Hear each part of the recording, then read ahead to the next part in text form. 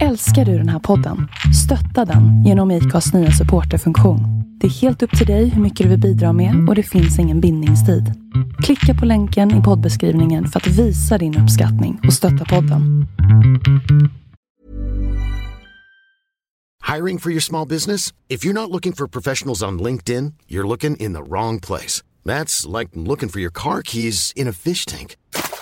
LinkedIn helps you hire professionals you can't find anywhere else, even those who aren't actively searching for a new job but might be open to the perfect role. In a given month, over 70% of LinkedIn users don't even visit other leading job sites. So start looking in the right place. With LinkedIn, you can hire professionals like a professional. Post your free job on linkedin.com/people today.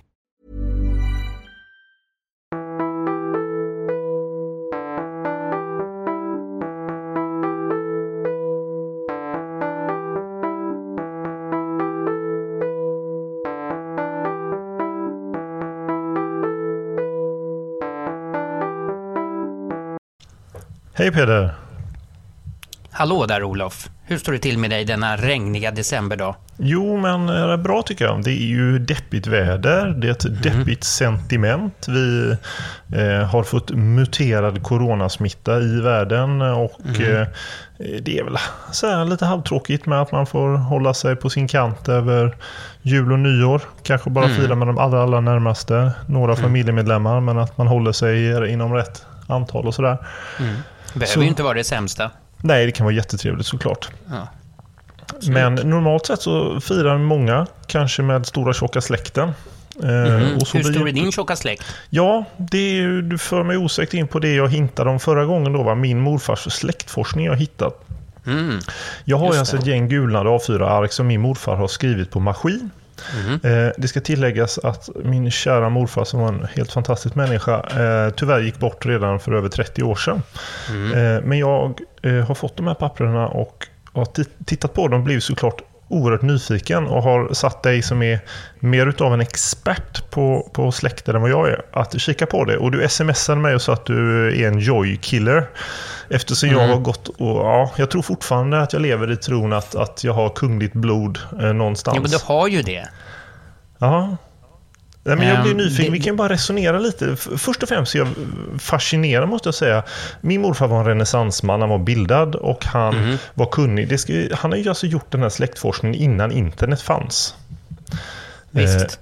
Så att han har ju grävt i antar kyrkoböcker, arkiv, landsarkiv heter det så kanske.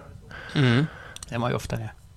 Och har ju då från sin mors sida gått rakt nedstigande led och lyckats, om jag liksom tolkar det hela rätt, komma tillbaka hela 32 generationer. Och det är då det börjar bli riktigt intressant. För det första så undrar jag hur tusan man innan tekniken kunde komma så långt tillbaka i tiden. Det finns ju massa spännande aspekter där som du lite bryskt vidrör i ditt snabba resonemang där. Men om vi benar upp det så får vi säga så här att med tiden så ökar ju all osäkerhet. Och den osäkerheten, den beror på att vi människor till vår natur gärna kliver över skacklarna. Det är ju mycket grönare gräs på andra sidan. Och det resulterar förstås i en massor av barn med okänd fader. Eller i alla fall en fader som inte riktigt är den fader som står i kyrkböckerna. Och det där beräknar man ungefär lite grovt till ungefär 1/10 per generation. På 10 generationer blir det 100%. Som du som bankman lätt kan räkna ut på fingrarna. Och 100% betyder ju 0 tillförlitlighet. Så att ju fler generationer som har gått, desto större är risken att en sån där skriftlig gammal familjedokumentation är värdelös, om en rolig att titta på. Så kanske den inte är värd så mycket rent praktiskt. Och då finns det ju ett väldigt bra sätt att kringgå allt detta med modern teknik, och det är DNA som klår all gammal släktforskning. DNA, den öppnar ju liksom möjligheter för oss alla att få reda på inte bara vårt närmaste arv utan också vårt arv långt bort i tiden. Och då menar jag ända bort till stenåldern. Och det är ju fantastiskt.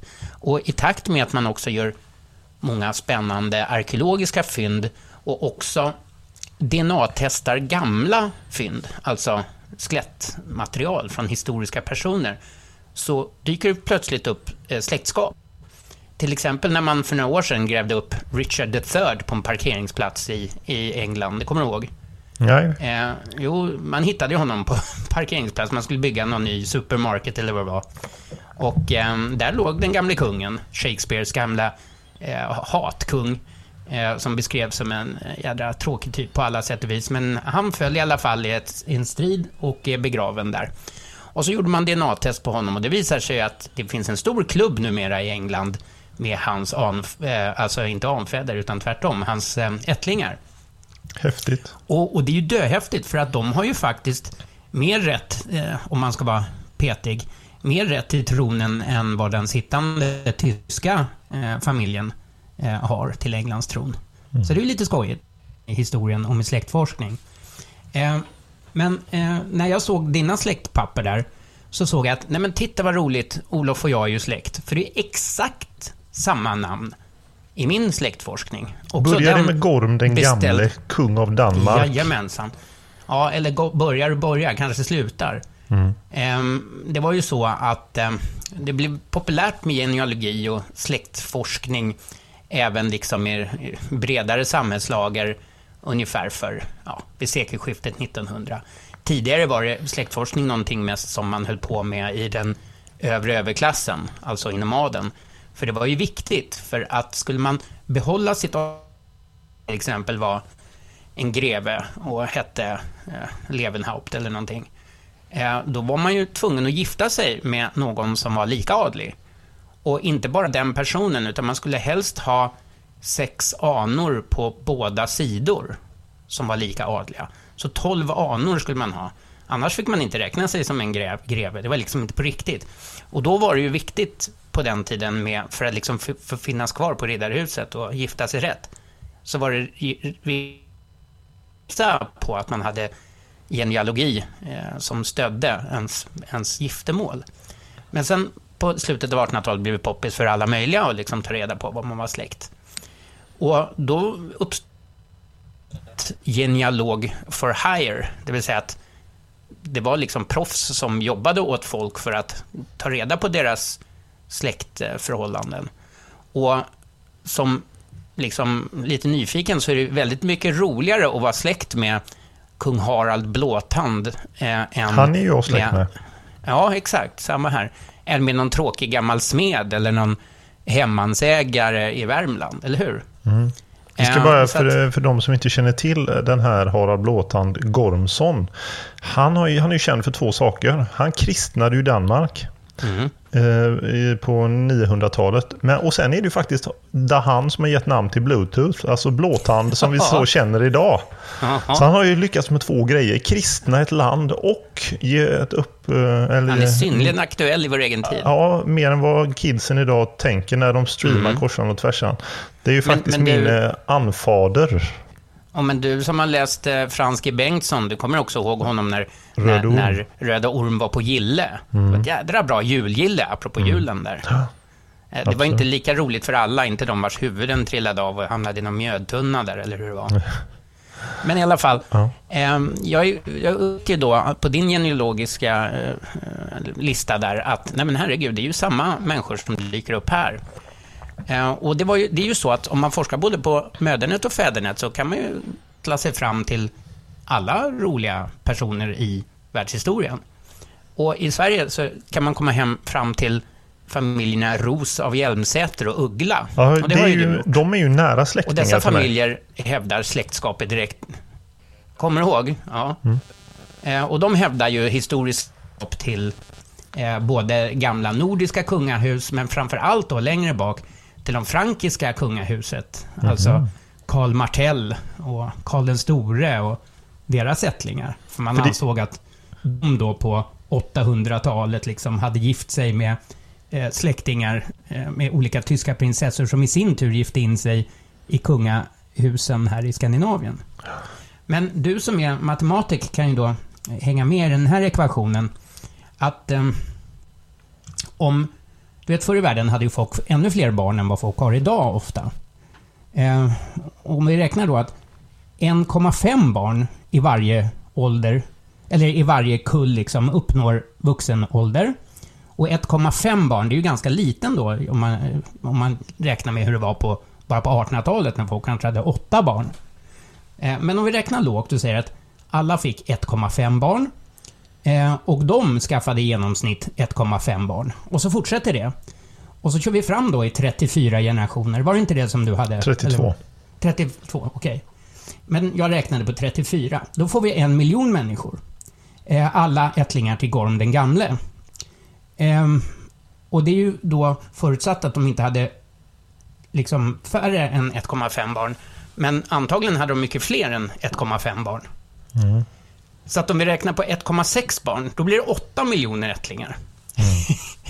Så hela Sveriges befolkning är släkt med både Gustav Vasa och Gorm och Harald Blåtand och Karl Martell och vilka vi nu vill. Men nu räknar du liksom släktskap på något sätt, att man tar någon kusins pyssling som var... Nej, bara söner och döttrar. Okej. För att det morfar har gjort, han har inte tagit på sin fars sida, han har tagit på sin mors sida rakt ner, så han har uteslutit ena grenen. Och sen så är det ju bara söner och döttrar rakt ner. Ja, precis. Det blir väldigt många. Men det är fascinerande, för de här Ros- och Hjelmsätterna är ju nära släktingar ända upp i rätt så modern tid. Så där är det ju svårt att säga att den släktgrenen är vi ju en del av.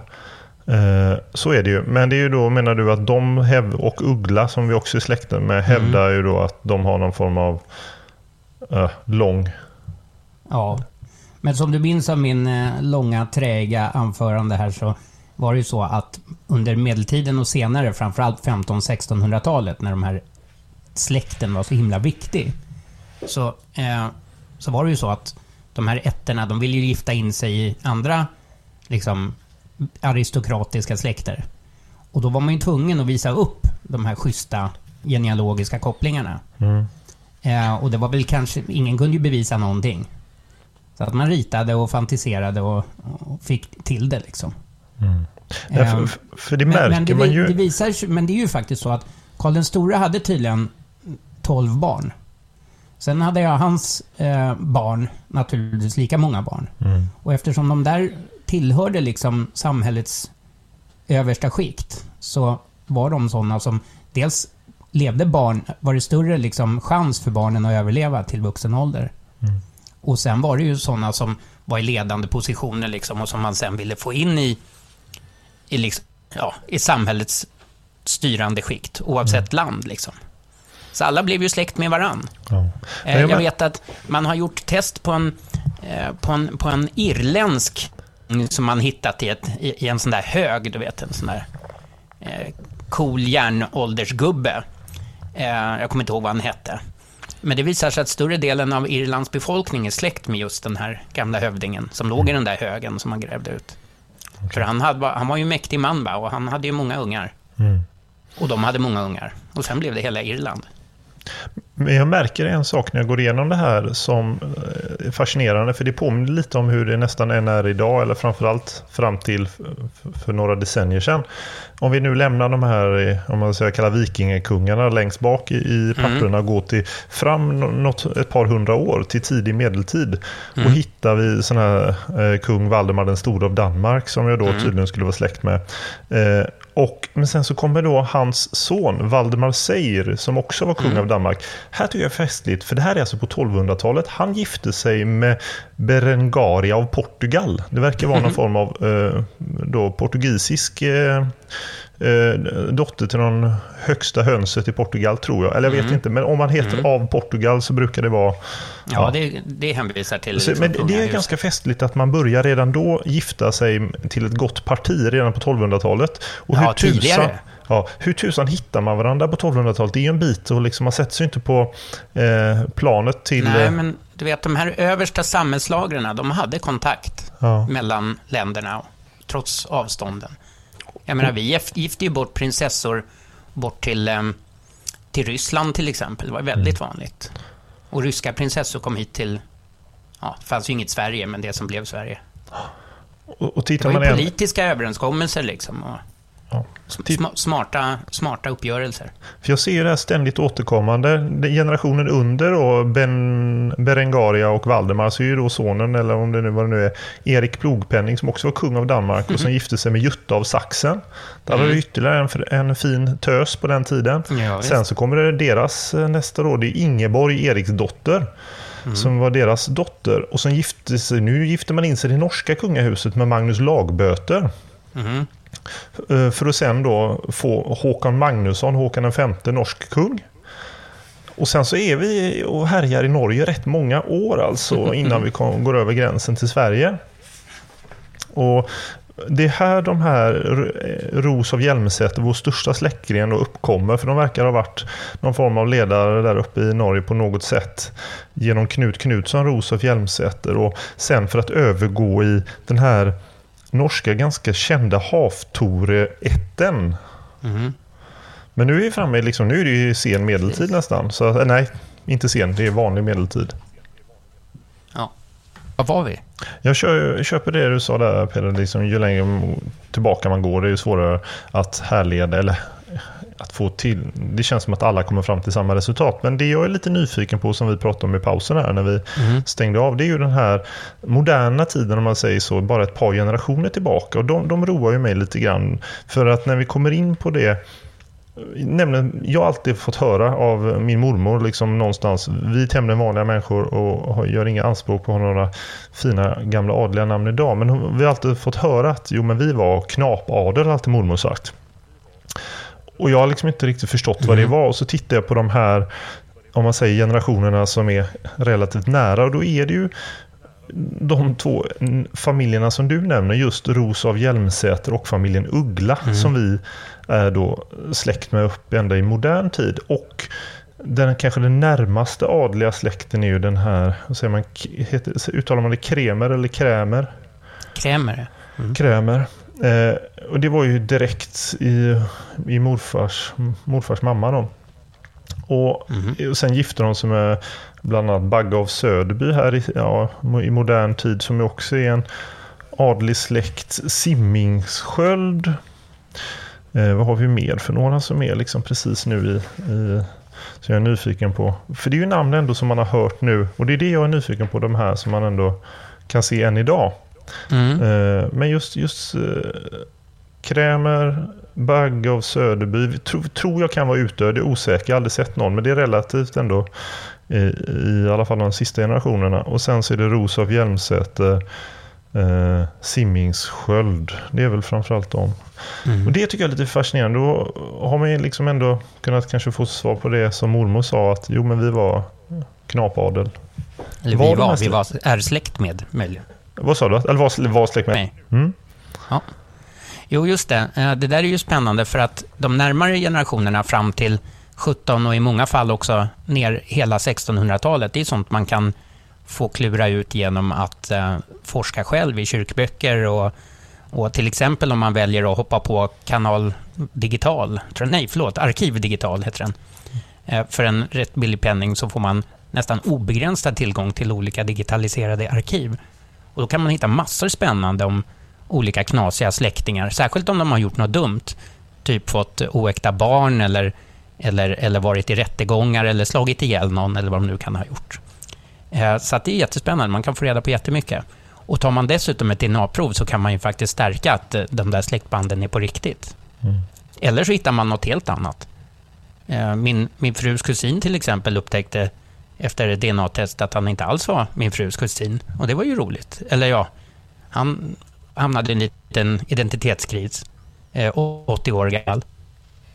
Och det är ju risken förstås när man tar ett DNA-prov, för att DNA kan man inte bluffa med, men det kan man med genealogi. Det är den stora skillnaden. Jag tycker bara det är fascinerande. Och just att några av de här namnen är sådana man har sett i historien och sådär. Och sen, så jag förstår det du säger också. Men jag tänker att ett par generationer tillbaka känns som att det är ju vad det är. Ja, visst. Så, ja, men det är superspännande. Släkten är värst. Festligt. Men nu min farfars farfar som var en väldigt stilig karl, han hade tydligen ganska många barn som inte var med hans fru, det vill säga min farfars farmor. Att han hade en tradition att den 28 december varje år på menlösa barns dag, Då hade han en julgransplundring hemma. Och då berättade min farfars far i sina memoarer att det dök upp en väldig massa barn. Roliga pojkar och flickor som de skulle leka med. Han och hans bror och 2 systrar. Men de hade aldrig koll på vilka alla de här ungarna var.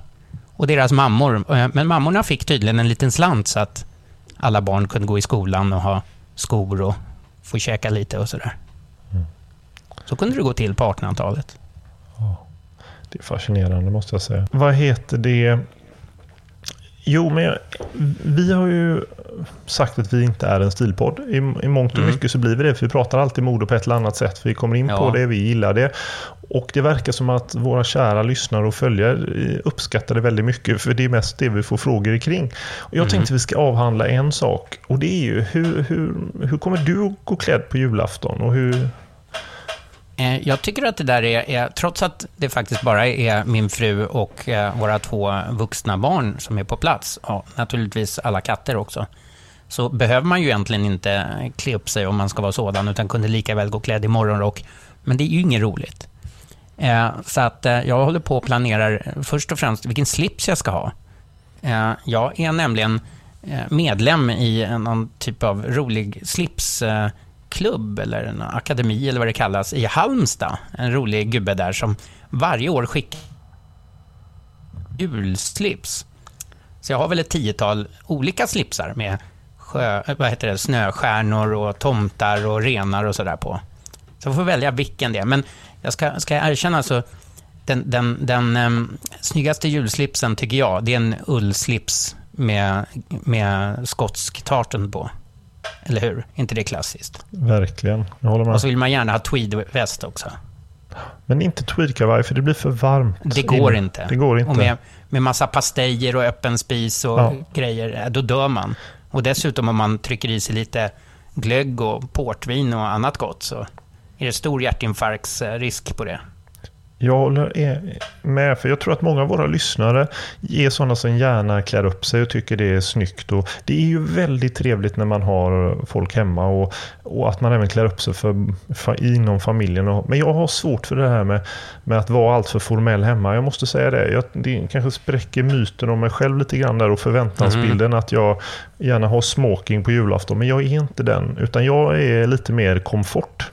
Så att känner jag mig själv på julafton så kommer jag ha ett par flanellbyxor, en snygg skjorta, och i början av dagen fram tills det blir för varmt så kommer jag nog ha en cardigan över i kashmir eller lammull och ta av med den.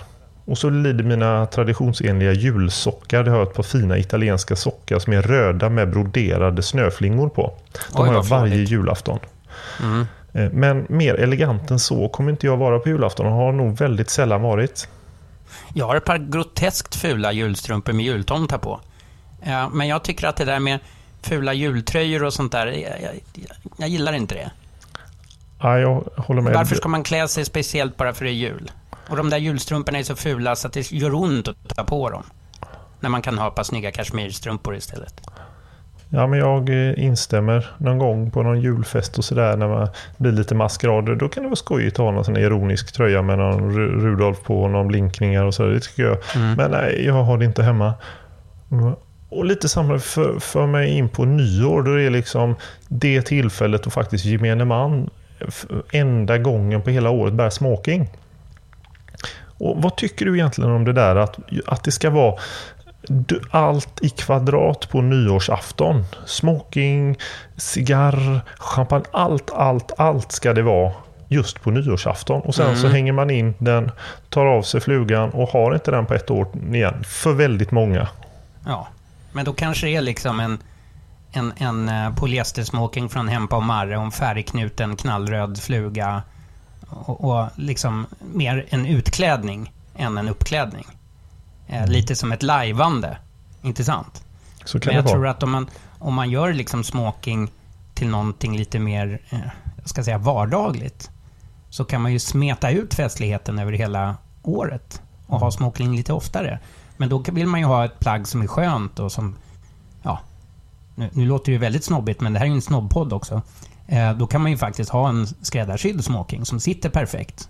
En smokingskjorta som också är sydd efter ens kropp, så att det är skönt att ha på sig det så att det blir någonting lustfyllt och någonting kul och trevligt att ha på sig. Jag vill inte på något sätt förringa. Jag tycker det kanske inte att folk som bär smoking en gång om året då, som är måttligt stilintresserade, ska behöva ha en skräddarsy, utan det hänger ihop precis på samma sätt. Är man intresserad av elektronik, ja, då kanske man lägger en del av sina resurser på det och bilar eller idrott, vad det må vara. Men jag håller med att det blir lite som att det blir någon form av utklädning eller uniform just för nyårsafton som hänger ihop. Ja. Jo, men du har rätt där, för att jag menar, skulle jag ha lagt ner lika mycket pengar på min bil som jag har på min garderob, så skulle det inte stå en 20 år gammal rostig Toyota här utanför mitt fönster, utan det skulle antagligen stå en sprillans Land Rover eller någonting annat ännu värre. Men det gör det inte, utan där står istället en skrotbil som gått 25 000 mil.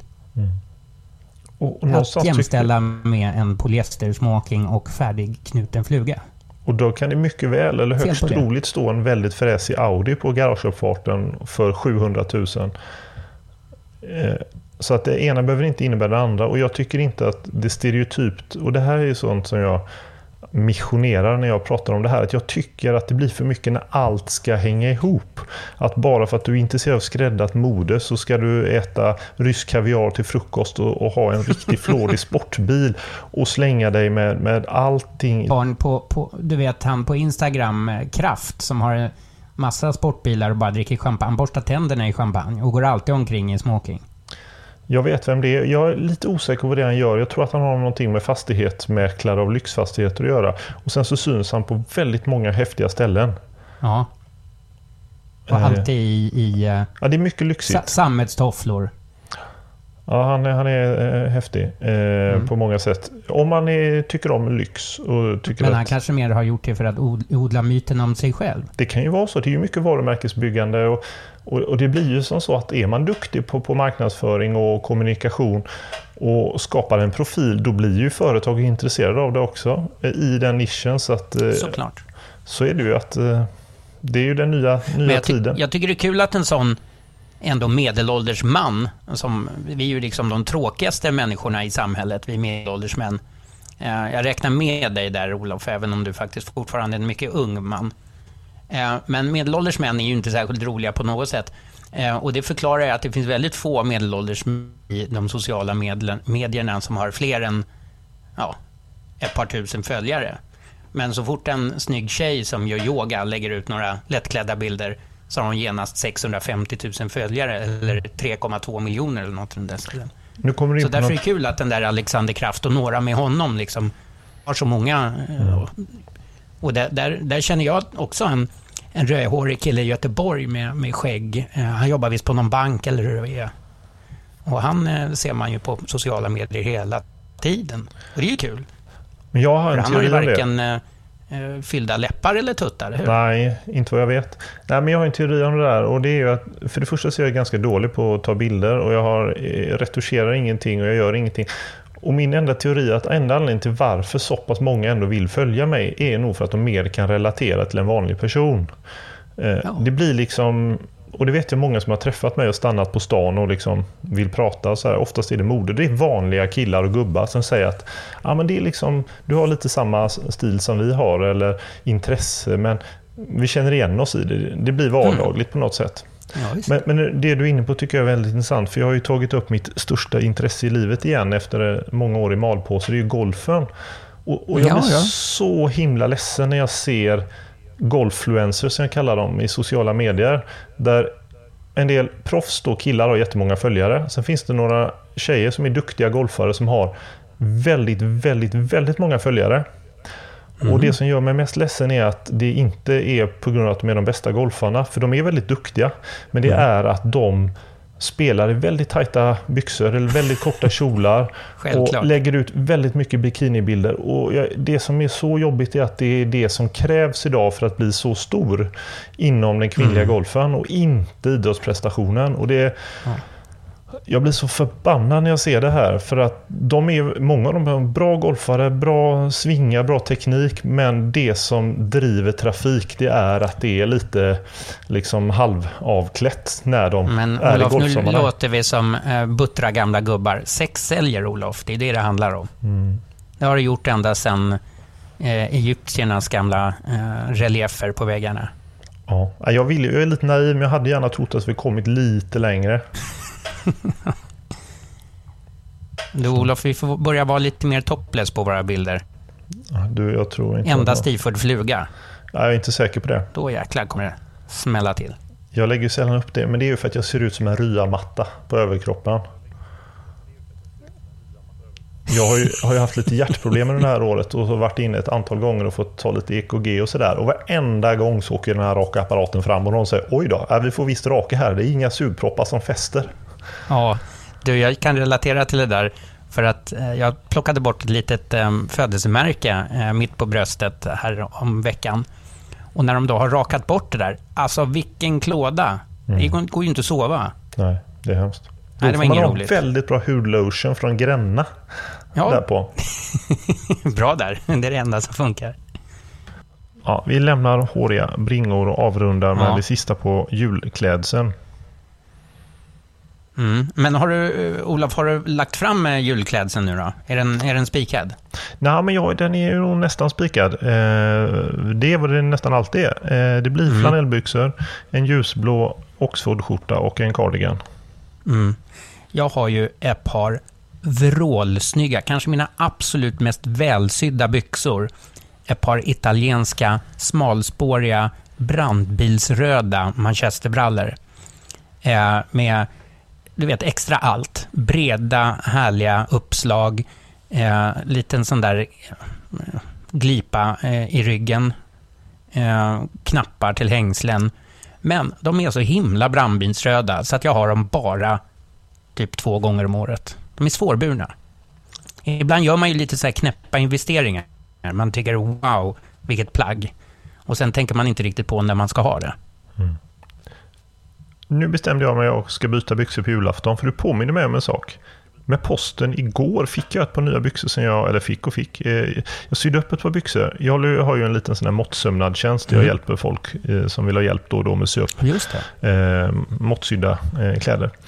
Och nu när jag är lite på så här avvecklingsfasen med mitt företag så hittade jag gömmorna här, ett gammalt manchestertyg, så tänkte jag, vad ska jag göra med det? Jag måste göra någonting. Så jag sydde faktiskt upp ett par byxor till mig själv, för det har jag inte gjort på ett tag.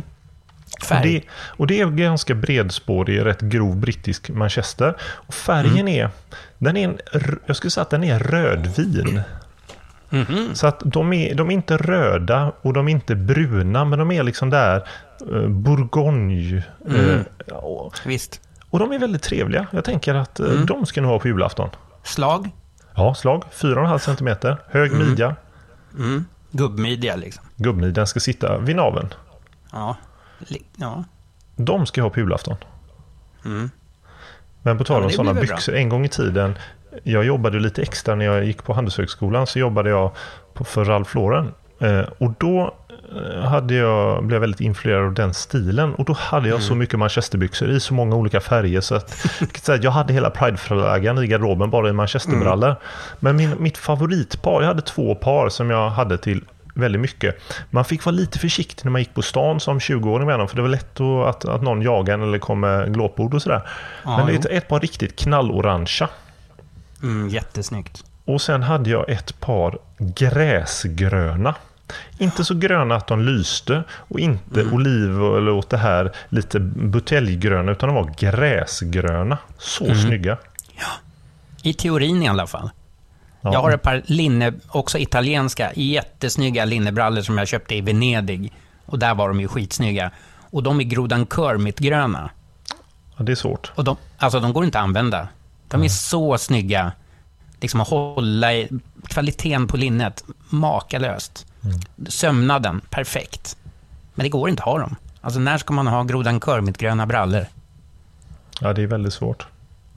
Jag lägger in den här praktiska funktionen också, att jag vill inte ha mina finaste skräddarsydda byxor i någon delikat, lite tunnare ull eller så heller hemma på julafton, för jag vet hur det är. Jag kommer ha knäck på knäna.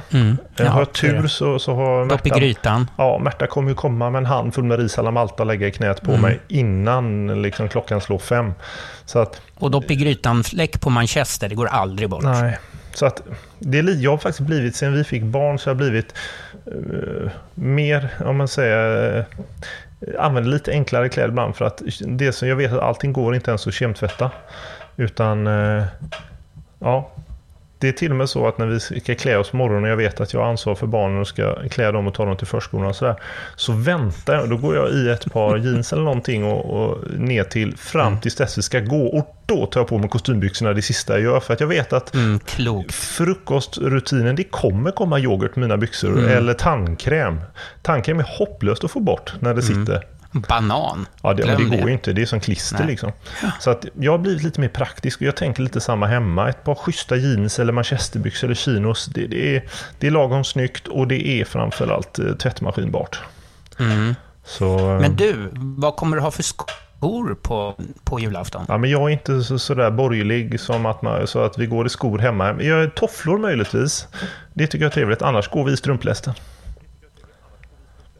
Det är ju så i västra, där på öarna. Ja, vi är väldigt av folket så att säga. Nej, men jag är inte van vid att gå med skor hemma. Ja, jag kör mina bordeauxfärgade sammetstofflor med mörkröda tofsar. Superfjolliga, skitsnygga. Ja, jag kanske tar mina... De använder jag även när jag klipper gräset faktiskt. Det här är väldigt roligt för att min bror, han lyssnar säkert nu, han är en stor fan av våran podcast. Han tycker du är jättefestlig. Det roligaste han var från ett av de första avsnitten som han hänvisar till då när du berättar att det är så att ingen klipper över gräset i träningsoverall utan i tweed.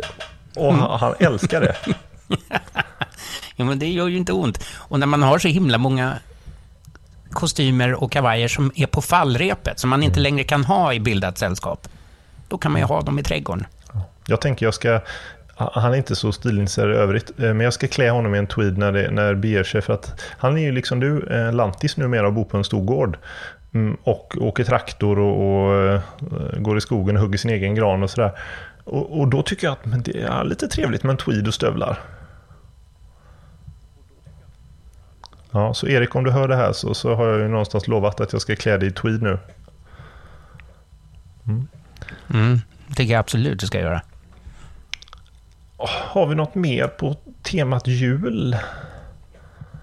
Eller ska vi... Jul och stil, ja just det. Har du fått in en julgran ännu? Absolut. Det är ju den 20... Vad har vi idag? Har vi den 22 eller? 22. Ja. Vi har en ädelgran.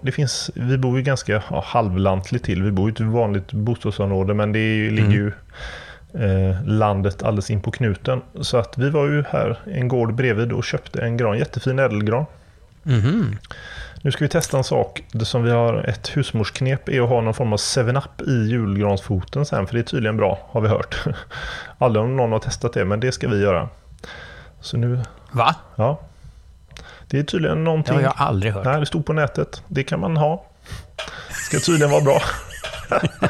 Eller så är det någon som bara skrattar som produktplacerat det, som sitter där på någon sån här Coca-Cola Company eller något annat av de här stora och har fått det här. Nu går alla och köper 7-up eller Sprite och fyller julgransfoten. Ja, det tror jag också. Med. Men vi tror på sånt så att vi ska testa. Ja, då ska jag hälla mumma i min gran. Ja, det tycker jag absolut. En liten konjak, då blir granen och lyser den med lite extra glans. Ett par timmar, och sen är alla bar borta. Så är det. På. Den blir så stökig sen, vet du. Den bara drar fräckisar. Och jag vet. Det är det värsta. Slåss. Ja. Tar upp nävarna. Ja, det är ingen höjdare. Nej, de sticker.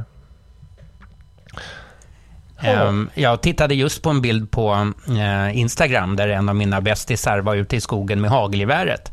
Inte på jakt, utan på sin årliga jul av en julgran. Men du, det där har jag hört. Inte det avancerat? Jo, men vet du vad jag har hört? Jag har en bekant, hon är från landet. Och där har man tydligen som tradition att hennes pappa alltid efter julen ska skjuta granen med hagelbössa. Efter julgransplundringen så tar de ut den och så skjuter de den på gården på något sätt.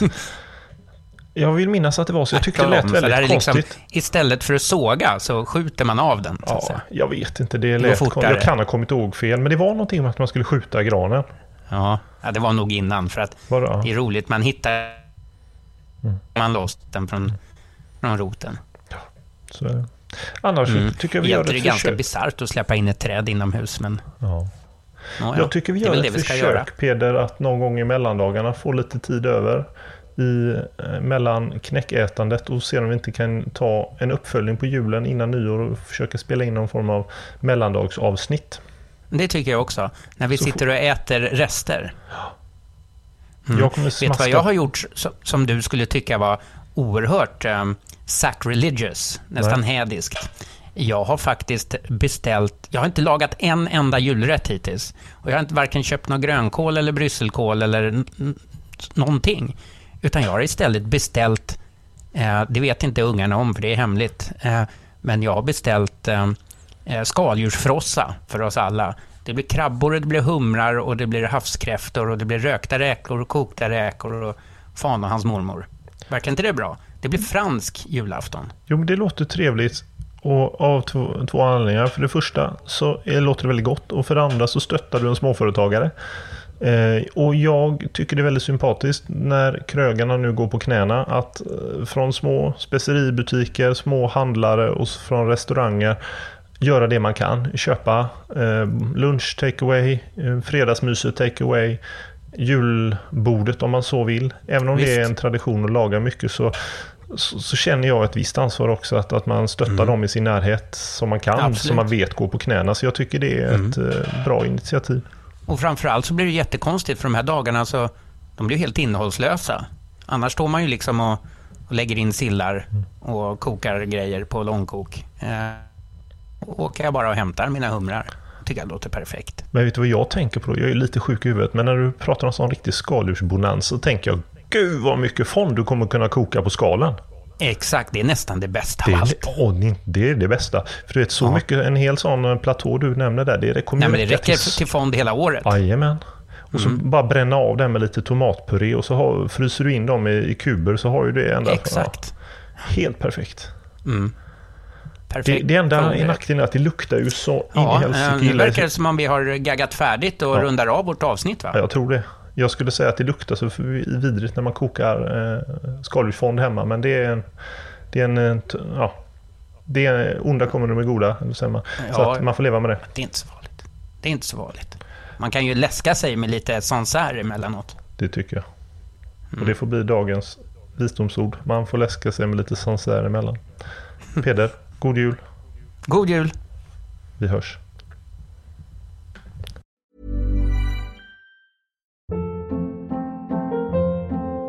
Hold up. What was that? Boring. No flavor. That was as bad as those leftovers you ate all week. Keke Palmer here, and it's time to say hello to something fresh and guilt-free. Hello Fresh. Jazz up dinner with pecan-crusted chicken or garlic butter shrimp scampi. Now that's music to my mouth. Hello Fresh. Let's get this dinner party started. Discover all the delicious possibilities at HelloFresh.com.